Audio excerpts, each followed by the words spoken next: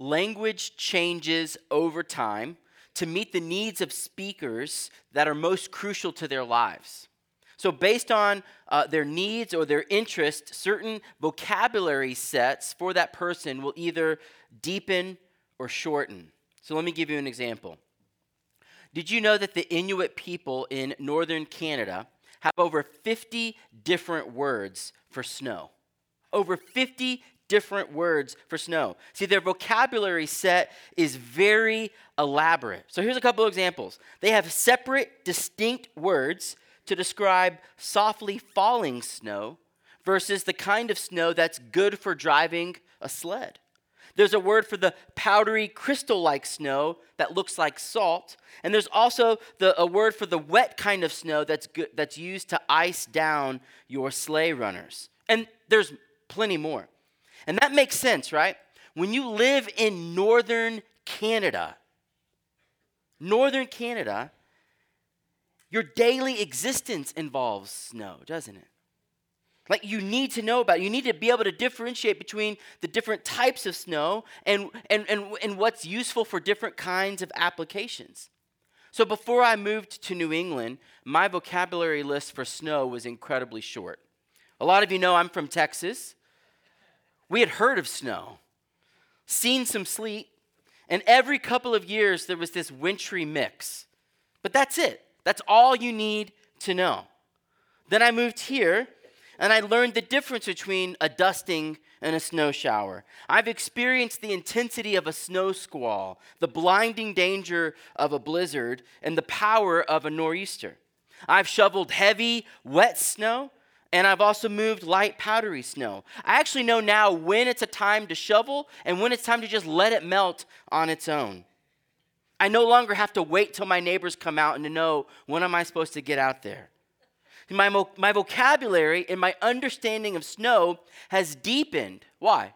Because I now live in a climate where that is a yearly reality. See, over the last several weeks, we've been unpacking the vocabulary set of the Christian faith called the Apostles' Creed. And we've been using the Apostles' Creed as our outline to look at what it is that Christians believe. See, Christianity, like everything else, comes with a vocabulary set that's necessary to understand if we're going to apply it. A Texan can survive with a very limited snow vocabulary because it's not necessary or relevant. But a New Englander, or an Inuit for that matter, right, needs to have a deepened snow vocabulary in order to be prepared and to get on with daily life in winter. The Apostles' Creed gives us a vocabulary set for our faith. And the more we understand it, the more we'll be able to understand how all of these doctrines fit together to provide a comprehensive way of looking at life in the way that God has designed it. Today we come to another one of those vocabulary words, and it's the incarnation. The way the creed unpacks the incarnation is it says it like this. I believe that Jesus was conceived by the power of the Holy Spirit and born of the Virgin Mary. And so today we're going to look at the reality of the incarnation. We'll define the term. We'll ask, what does it really matter? Is it important? Is it essential to our faith? Or is it merely an irrelevant trinket of an outdated creed? I mean, do Christians really believe that Jesus was miraculously conceived and born of a virgin? Doesn't it seem now in our modern age to just let that one go? Isn't that belief untenable? We'll unpack that. We'll ask that question. Then we'll look at the reason for the incarnation. If it's true, what does it accomplish? What does it serve? What is its significance? And then finally, we'll look at our response to the incarnation. Once we know it's real, once we've seen what it means and what it does, how do we respond to the fact that God in Christ has come to be God with us? So our outline today is we'll see the reality of the incarnation, the reason for the incarnation, and then we'll look at the response to the incarnation. So let's begin with the reality. See, the Bible tells us that Jesus was conceived in a remarkable and miraculous way. See, our text today is not just something you read at Christmas time when you're thinking about Advent, Matthew tells us the story from Joseph's perspective, and then Luke tells us the story that we read here from Mary's perspective. Now, I'm about to read to you both accounts, and I've condensed it a bit. I've taken out things so that we can really highlight the fact that Jesus was conceived by the power of the Holy Spirit, and that Mary really is a virgin. So look at Matthew chapter 1 with me. We'll have the words on the screen. Now, the birth of Jesus Christ took place in this way. When his mother Mary had been betrothed to Joseph, before they came together, she was found to be with child from the Holy Spirit. And her husband Joseph, being a just man and unwilling to put her to shame, resolved to divorce her quietly. But as he considered these things, behold, an angel of the Lord appeared to him in a dream, saying, Joseph, son of David, do not fear to take Mary as your wife, for that which is conceived in her is from the Holy Spirit. She will bear a son, and you shall call his name Jesus, for he will save people from their sins. Now again in Luke 1. In the 6th month, the angel Gabriel was sent from God to a city of Galilee named Nazareth, to a virgin betrothed to a man whose name was Joseph of the house of David. And the virgin's name was Mary. And behold, you will conceive in your womb and bear a son, and you shall call his name Jesus. And Mary said to the angel, how will this be, since I'm a virgin? And the angel answered her, the Holy Spirit will come upon you, and the power of the Most High will overshadow you. Therefore, the child to be born will be called Holy, the Son of God. Verse 37, for nothing will be impossible with God. And Mary said, behold, I am the servant of the Lord. Let it be to me according to your word. And the angel departed from her. Now, friends, you do not need a seminary degree to understand what is written in plain language. Mary was betrothed, engaged to a man named Joseph, and before they came together sexually, while she was a virgin, the Holy Spirit conceived in her womb a son, and they were to name him what? All right, thank you for paying attention. Now listen, Mary says, hey, Gabriel, I have a question for you, right? We often think people from the ancient world were stupid, right? They didn't know how babies were made. Friends, listen, they know how babies were made, okay? And she says, how will this happen, right? That's the evidence, right? Because she goes, hey, Gabriel, you're not omniscient. You're not omnipresent like God. You may not have realized this, but I have never been with a man before. And I'm not supposed to be with this man until we're actually married. How will there be a child in my womb since I'm a what? A virgin. She knows how babies are made. We know how babies are made. And we know this is not how it happens. See, hardly anyone denies the existence of a man named Jesus from the town of Nazareth who was crucified on a Roman cross in Jerusalem. There's almost nobody who's serious who denies that reality. You have the records of the Bible. You have other historians from that same time period who are not Christians who write about that very thing. So it is a historically reliable fact. Boom, Jesus existed. Almost nobody denies that. No real scholar or historian denies that. But like all men, no one would deny that he was born of a woman, right? They would say, yeah, of course, there was a guy named Jesus. He was born just like everybody else. But the claim of Christianity is this: Jesus was miraculously conceived by the power of the Holy Spirit and born to a virgin named Mary.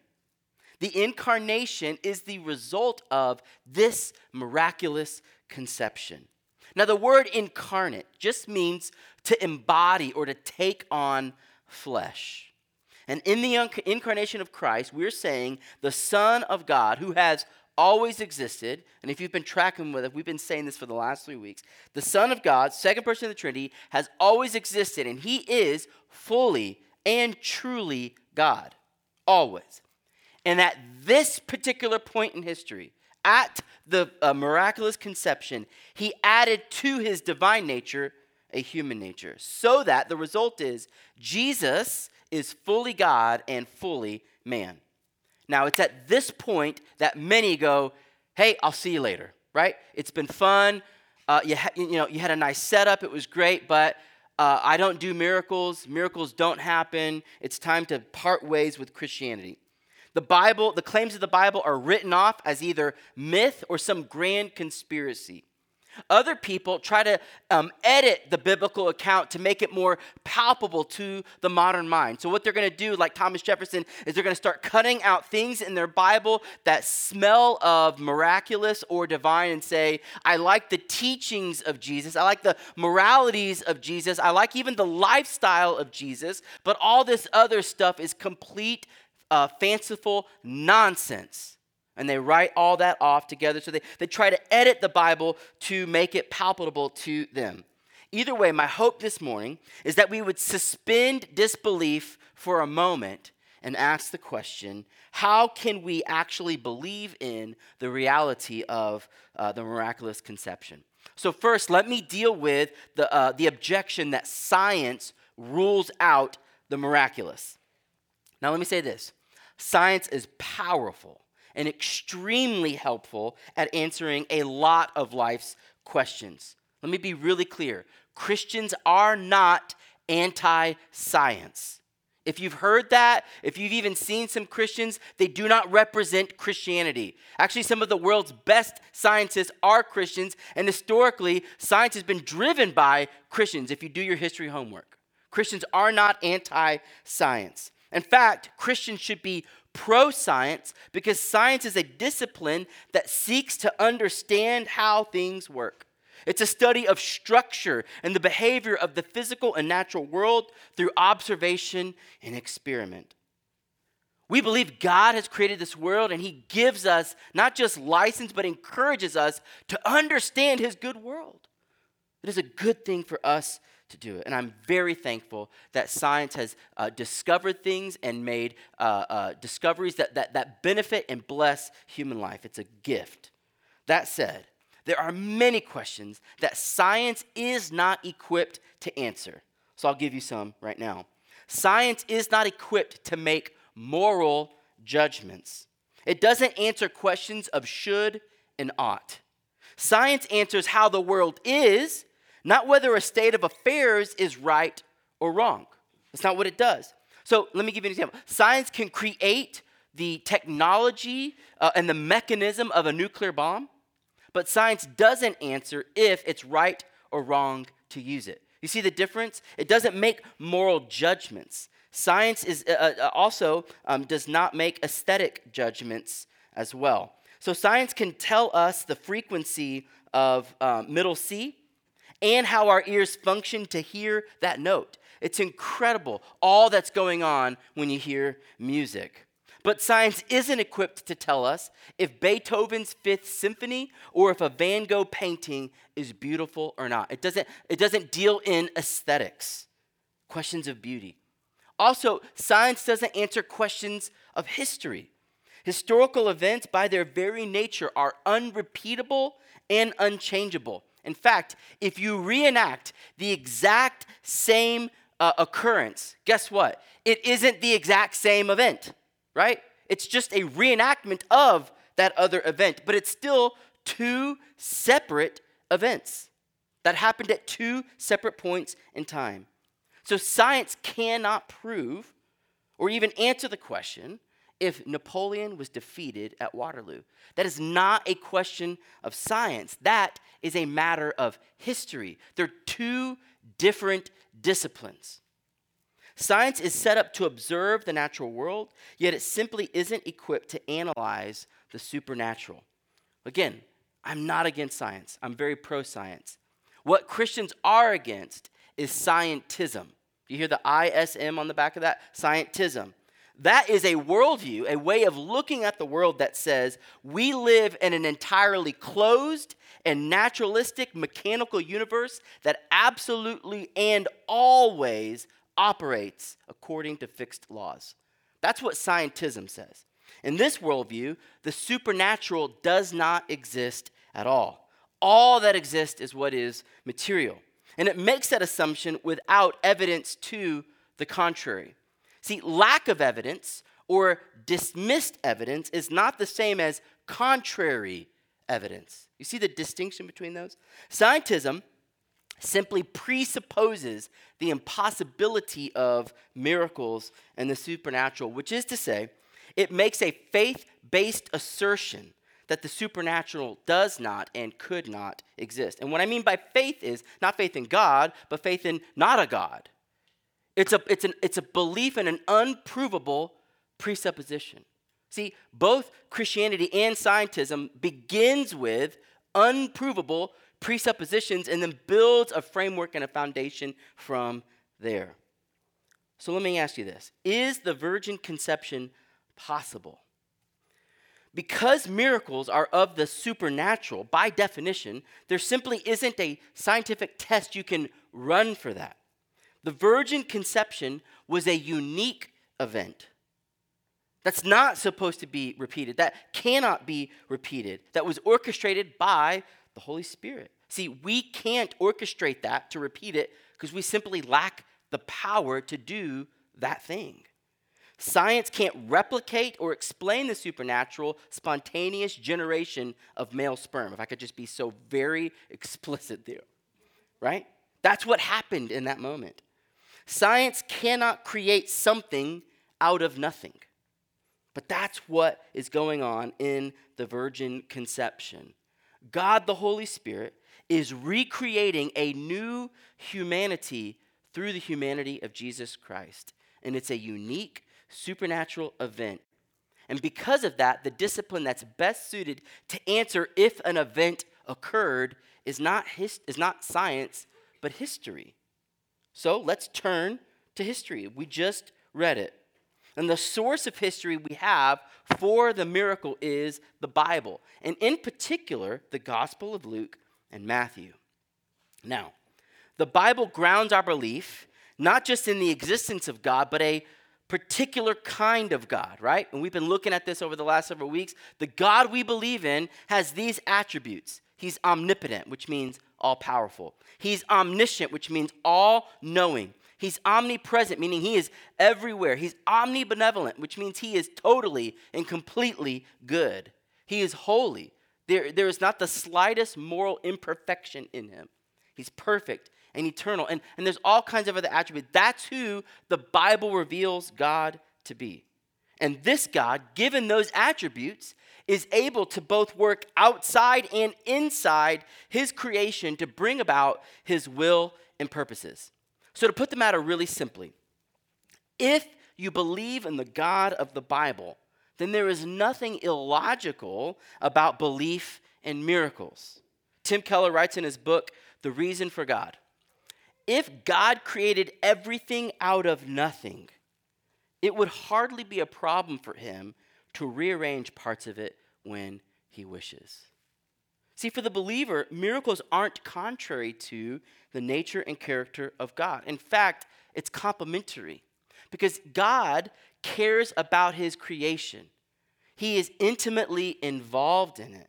And so there are times when he works outside of the normal laws of physics and biology to bring about his good intended purposes. See, scientism is onto something, which is that for the most part, the universe does work according to the fixed law. That's why things happen on a regular basis. That's why the Farmer's Almanac can even be written.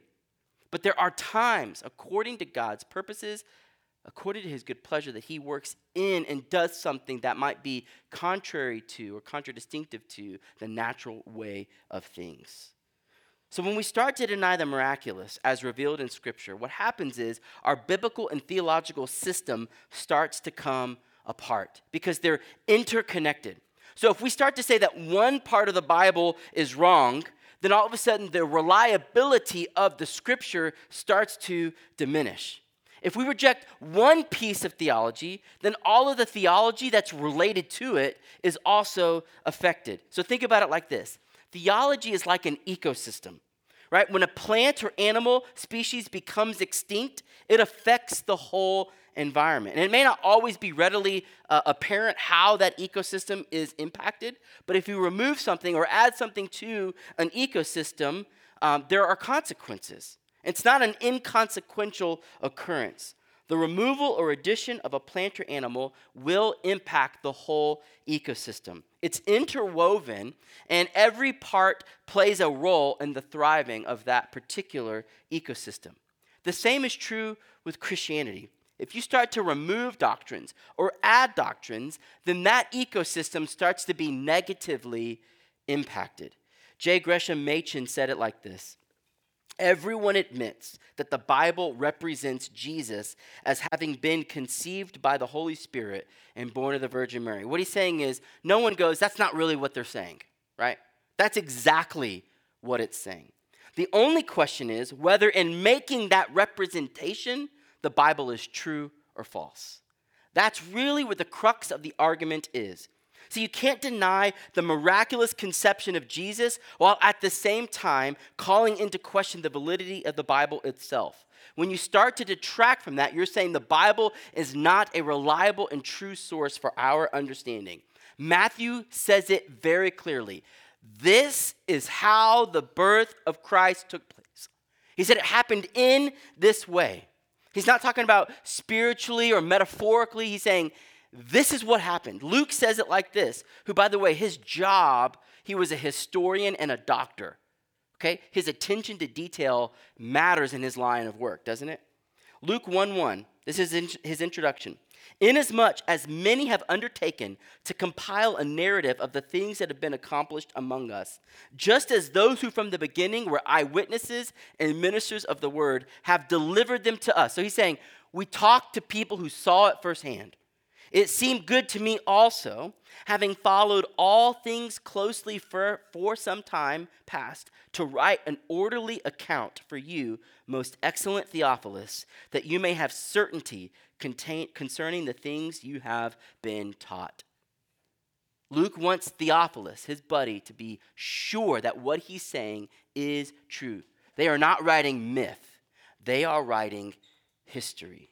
It's clear both Matthew and Luke are writing with the intent to communicate an accurate historical account of what happened concerning the birth of Jesus.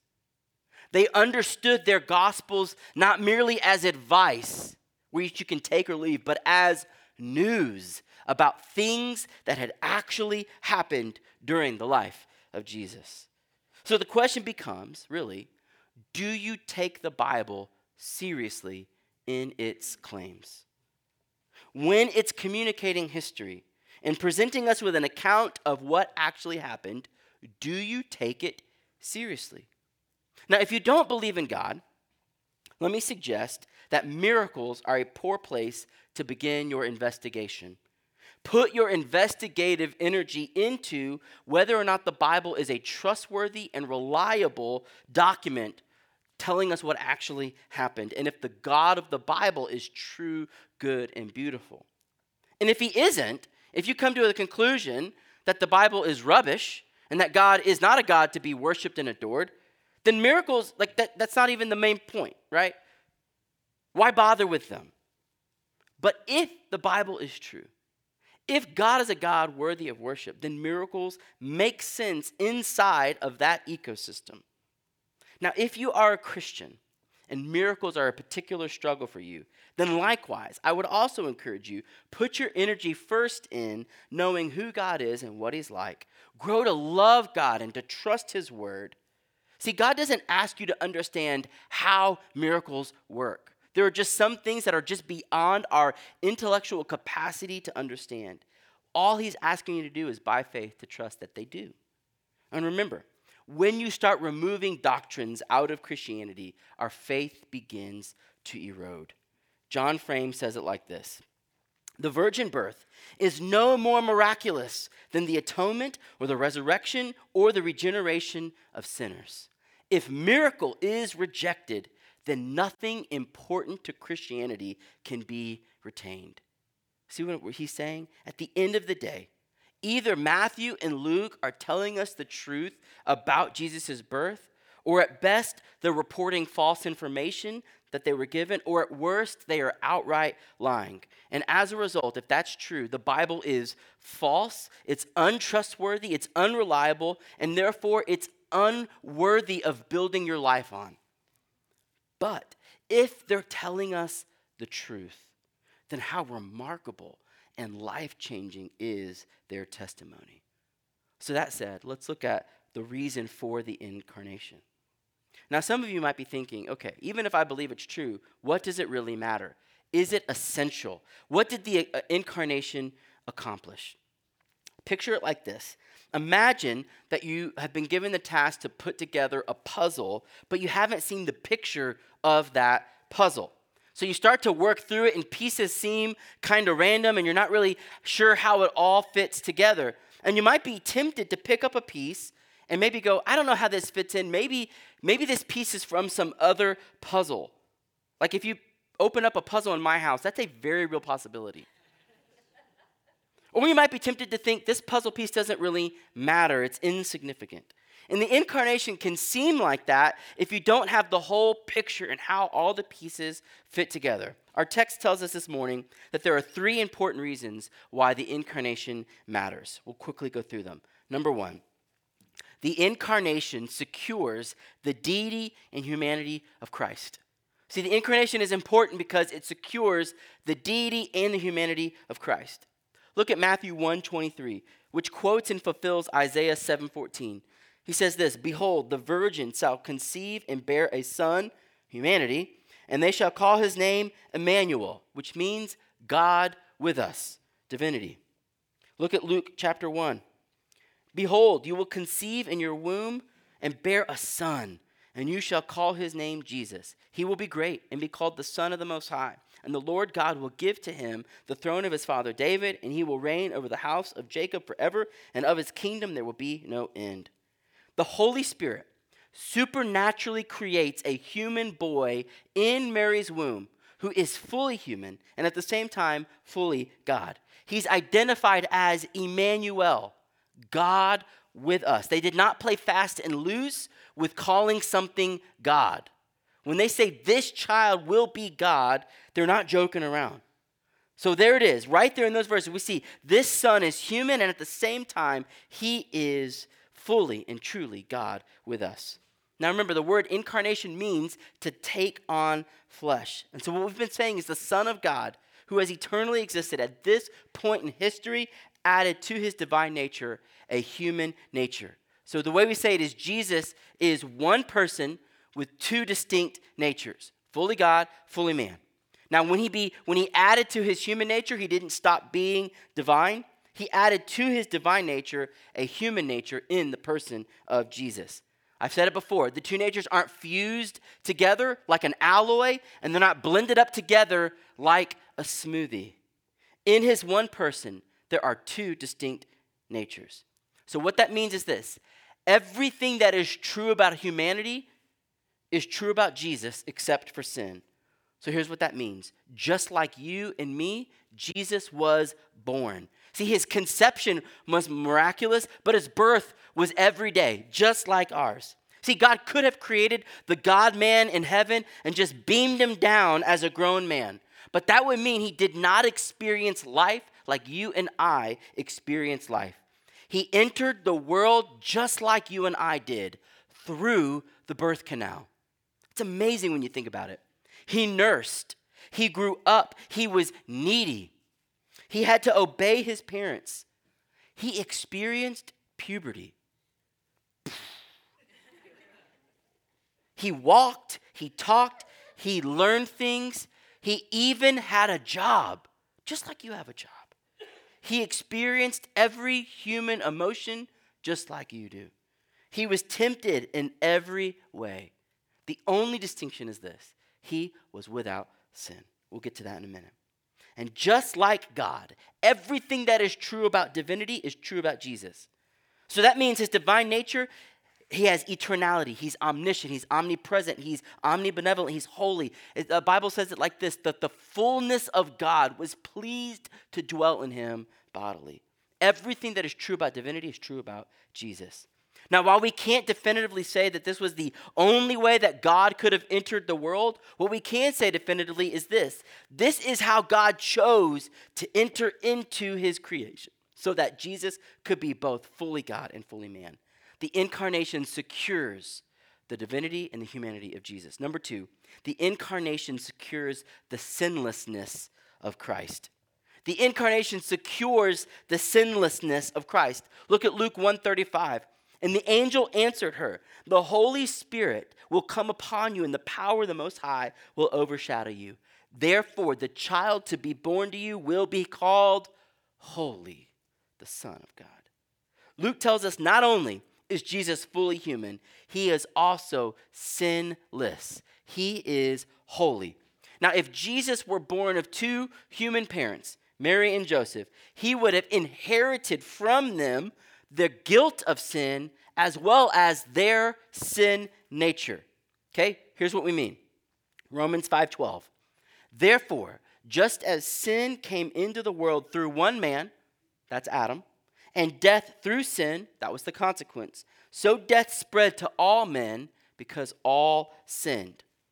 Now, what we're saying is that, what Paul's saying is Adam's sin back in the garden impacted the entire human race. It had consequences. We call that the fall. When Adam sinned, it didn't just impact him and Eve. It impacted the whole world and everyone born of Adam and Eve. That's everyone in this room. We're all sons and daughters of Adam and Eve. From Adam and Eve, we inherited the guilt of their sin and a sin nature. So there's two things going on there. There's an inheritance from our first parents that's transferred down the line. Like our kids will inherit our national debt, even though it's debt they didn't pay, right? They didn't spend it, but we're spending it for them, and we're going to give it to them, right? You're welcome. That's okay. We just inherited the one we have, right? It's an inheritance. It's passed down. The guilt and condemnation that comes from sin is something we receive as an inheritance of being human. It's a legal guilt. Their legal guilt is now our legal guilt. Why? Because Adam and Eve served as representatives of the human race. So what that means is on the day you and I were born, before we did anything, we inherited guilt. That doesn't mean we did something wrong. It just means you received that inheritance. We inherit guilt from our parents, who inherited it from their parents, who inherited it from their parents, all the way back to Adam and Eve. It's like debt. Debt transfers from one generation to the next. That's the legal guilt. So we're born, and when the Bible says we're born guilty, that's what it means. But in addition to that legal guilt, just in case you thought that was unfair, when Adam and Eve sinned in the garden, it forever changed the human DNA. So there's something broken in us. We're broken in our very nature. That's why we all desire to sin. So very quickly after birth, children will grow up, and guess what? They'll start committing sin on their own. I am a subject matter expert in this. I have 5 children. I have seen it firsthand. They sin not because we have taught them how to sin. They sin because it's in their very nature to do so. So what happens is we take the guilt that we inherit and we start compounding and adding onto it. We contribute to it. What happens in the incarnation is that God bypasses the inherited guilt by creating Jesus apart from the line of Adam. This is incredibly important. See, Jesus has God as his father, not Adam. If he had Adam as his father, he is an inheritor just like you and I. But he can't be born in sin. He's got to be sinless, which we'll see here in just a minute. He is not an heir to the sin and guilt of Adam's line. At the same time, to ensure that that Jesus didn't receive the sin nature of Mary, God the Holy Spirit ensured that Jesus was set apart and holy. Okay, I talked to you about this legal guilt, but there's also a nature that's broken in us. Luke tells us that the Spirit of God overshadowed Mary to bring about the work of creating the humanity of Jesus in Mary's womb. The way Luke words it, it is meant for us to think about Genesis chapter 1, when God, the Holy Spirit, hovered over the surface of the water. And when it came time to breathe life into Adam, the Spirit was there to transform this lifeless lump of clay into a man. So when the Holy Spirit overshadows Mary's womb, the creative breath of God is forming and creating in her womb a new humanity, one patterned after our new representative, Jesus Christ. And because it's a new creative act of God, he is free from all the impact and the effects of the curse of the fall. So he's free from the guilt of Adam. He's free from the inherited guilt and sin that has weighed down humanity. Now you're asking, well, how did the Spirit do that? I have no idea. I'm not God the Holy Spirit. I don't even have the knowledge or power to begin to conceive of how you would do that. We simply don't know how the Spirit did it. That said, what we emphatically know to be true is that the Holy Spirit did do it. And he used the incarnation as the means by which to preserve the sinlessness of Christ. He was born without sin and lived without sin. Listen to the testimony of Scripture. 2 Corinthians chapter 5 and verse 21. For our sake, he made him, that's Jesus, to be sin who knew no sin, so that in him we might become the righteousness of God. Paul's talking about on the cross, Jesus went there without sin, and he transferred all of our sin onto him so that he could become our substitute and sacrifice. Again, last week I went through a whole section on how our Jesus is our sacrifice and our substitute. You should listen to it. Hebrews 4:15. For we do not have a high priest who is unable to sympathize with our weaknesses, but one who in every respect has been tempted as we are, yet without sin. Right? Jesus has been tempted, but he's without sin. Hebrews 7:26. For it was indeed fitting that we should have such a high priest. This is how they're describing Jesus. Holy, innocent, unstained, separated from sinners, exalted above the heavens. 1 Peter 2:22. He, Jesus, committed no sin, neither was deceit found in his mouth. When he was reviled, he did not revile in return, and when he suffered, he did not threaten, but continued entrusting himself to him who judges justly. Again, you can disagree with the Bible. You can dismiss it outright, but you can't say that it's not saying that Jesus was sinless, right? So not only did the Spirit bring about the miracle of his virgin conception, he also brought about the miracle of sanctifying the child in her womb so that Jesus would be born without inherited guilt and a nature corrupted by sin. Because Jesus was not from the line of Adam, he's free from the legal guilt and inherited sin nature that corrupts each and every one of us, which sets up the third reason why the incarnation is so important. The incarnation secures our salvation in Christ. It secures our salvation in Christ. Matthew 1:21. She, Mary, will bear a son, and you shall call his name Jesus, for he will save his people from their sins. Now, the angel tells Joseph that the reason all of this is going on, the reason it's all going to take place, is that Jesus is the long-awaited Messiah, the Redeemer, who will save people from their sins. That's what the name Jesus means. The name Jesus literally means God saves. That's what his name means. That's why he was given that name, because he is the God who saves. The greatest miracle of the incarnation is not the miraculous conception. It's that God would even bother to come in the first place. To me, that's the greatest miracle. That should be what we're even contemplating. Not how is it that the Holy Spirit conceived a child in her womb. The fact that God would come at all is astounding. We live in a fallen, sinful world that we caused. We broke it. And God has not left us to suffer indefinitely, but he definitively came in the person of Jesus Christ, the God-man who saves us from our sins. John Calvin said this: only he who was true God and true man could bridge the gulf between God and ourselves. Because Jesus was fully God and fully man, because Jesus was sinless, he is the only one who could bridge the gulf of our sin. Listen to how Paul says how Jesus secured our salvation. Romans 5:18.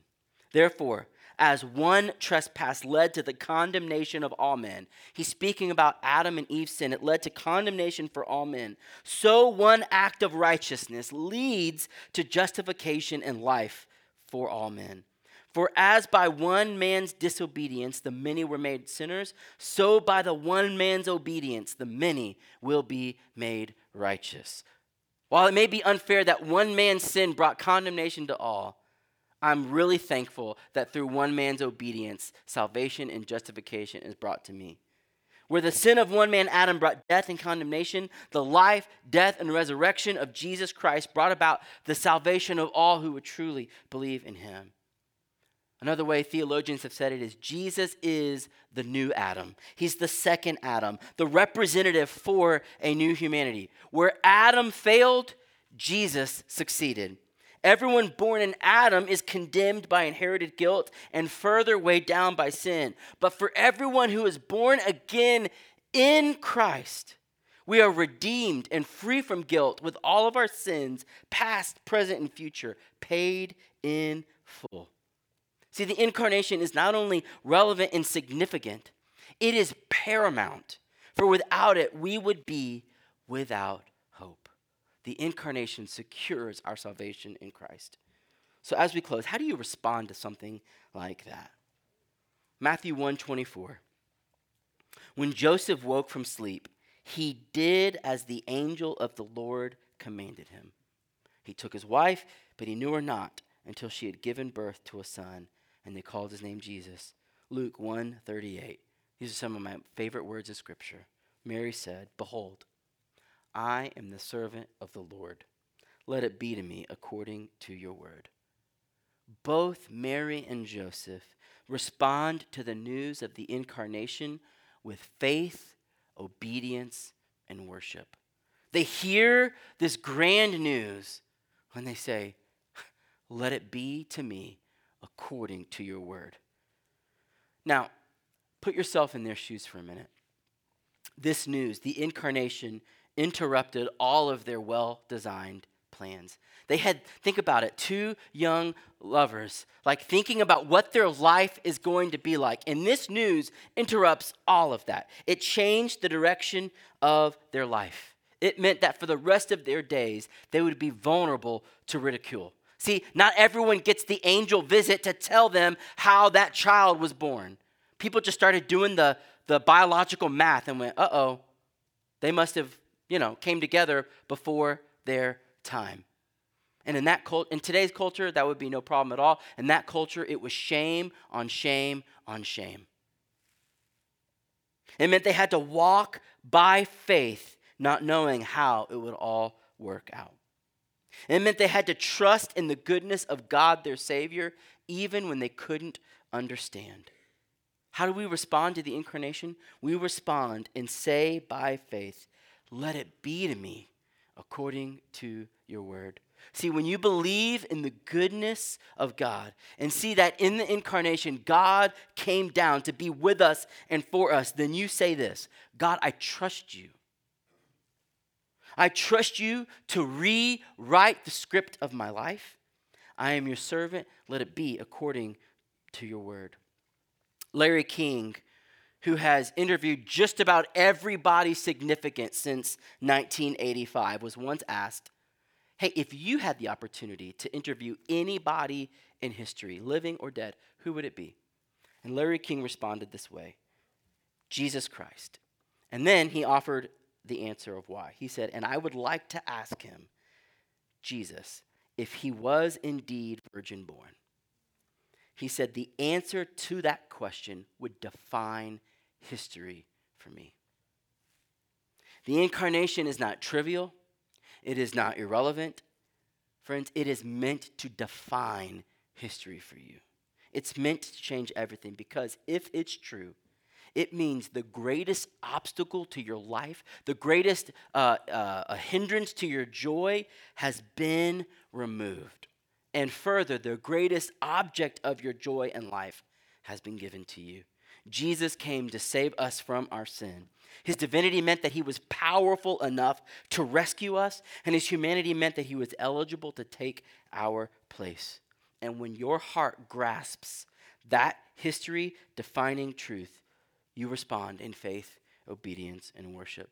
7 Mile Road, may we be a people of incredible grace who respond with faith, obedience, and worship. Let me pray. Father, thank you that you did not leave us alone, but you definitively, decisively, miraculously, joyfully came in the person of Jesus Christ.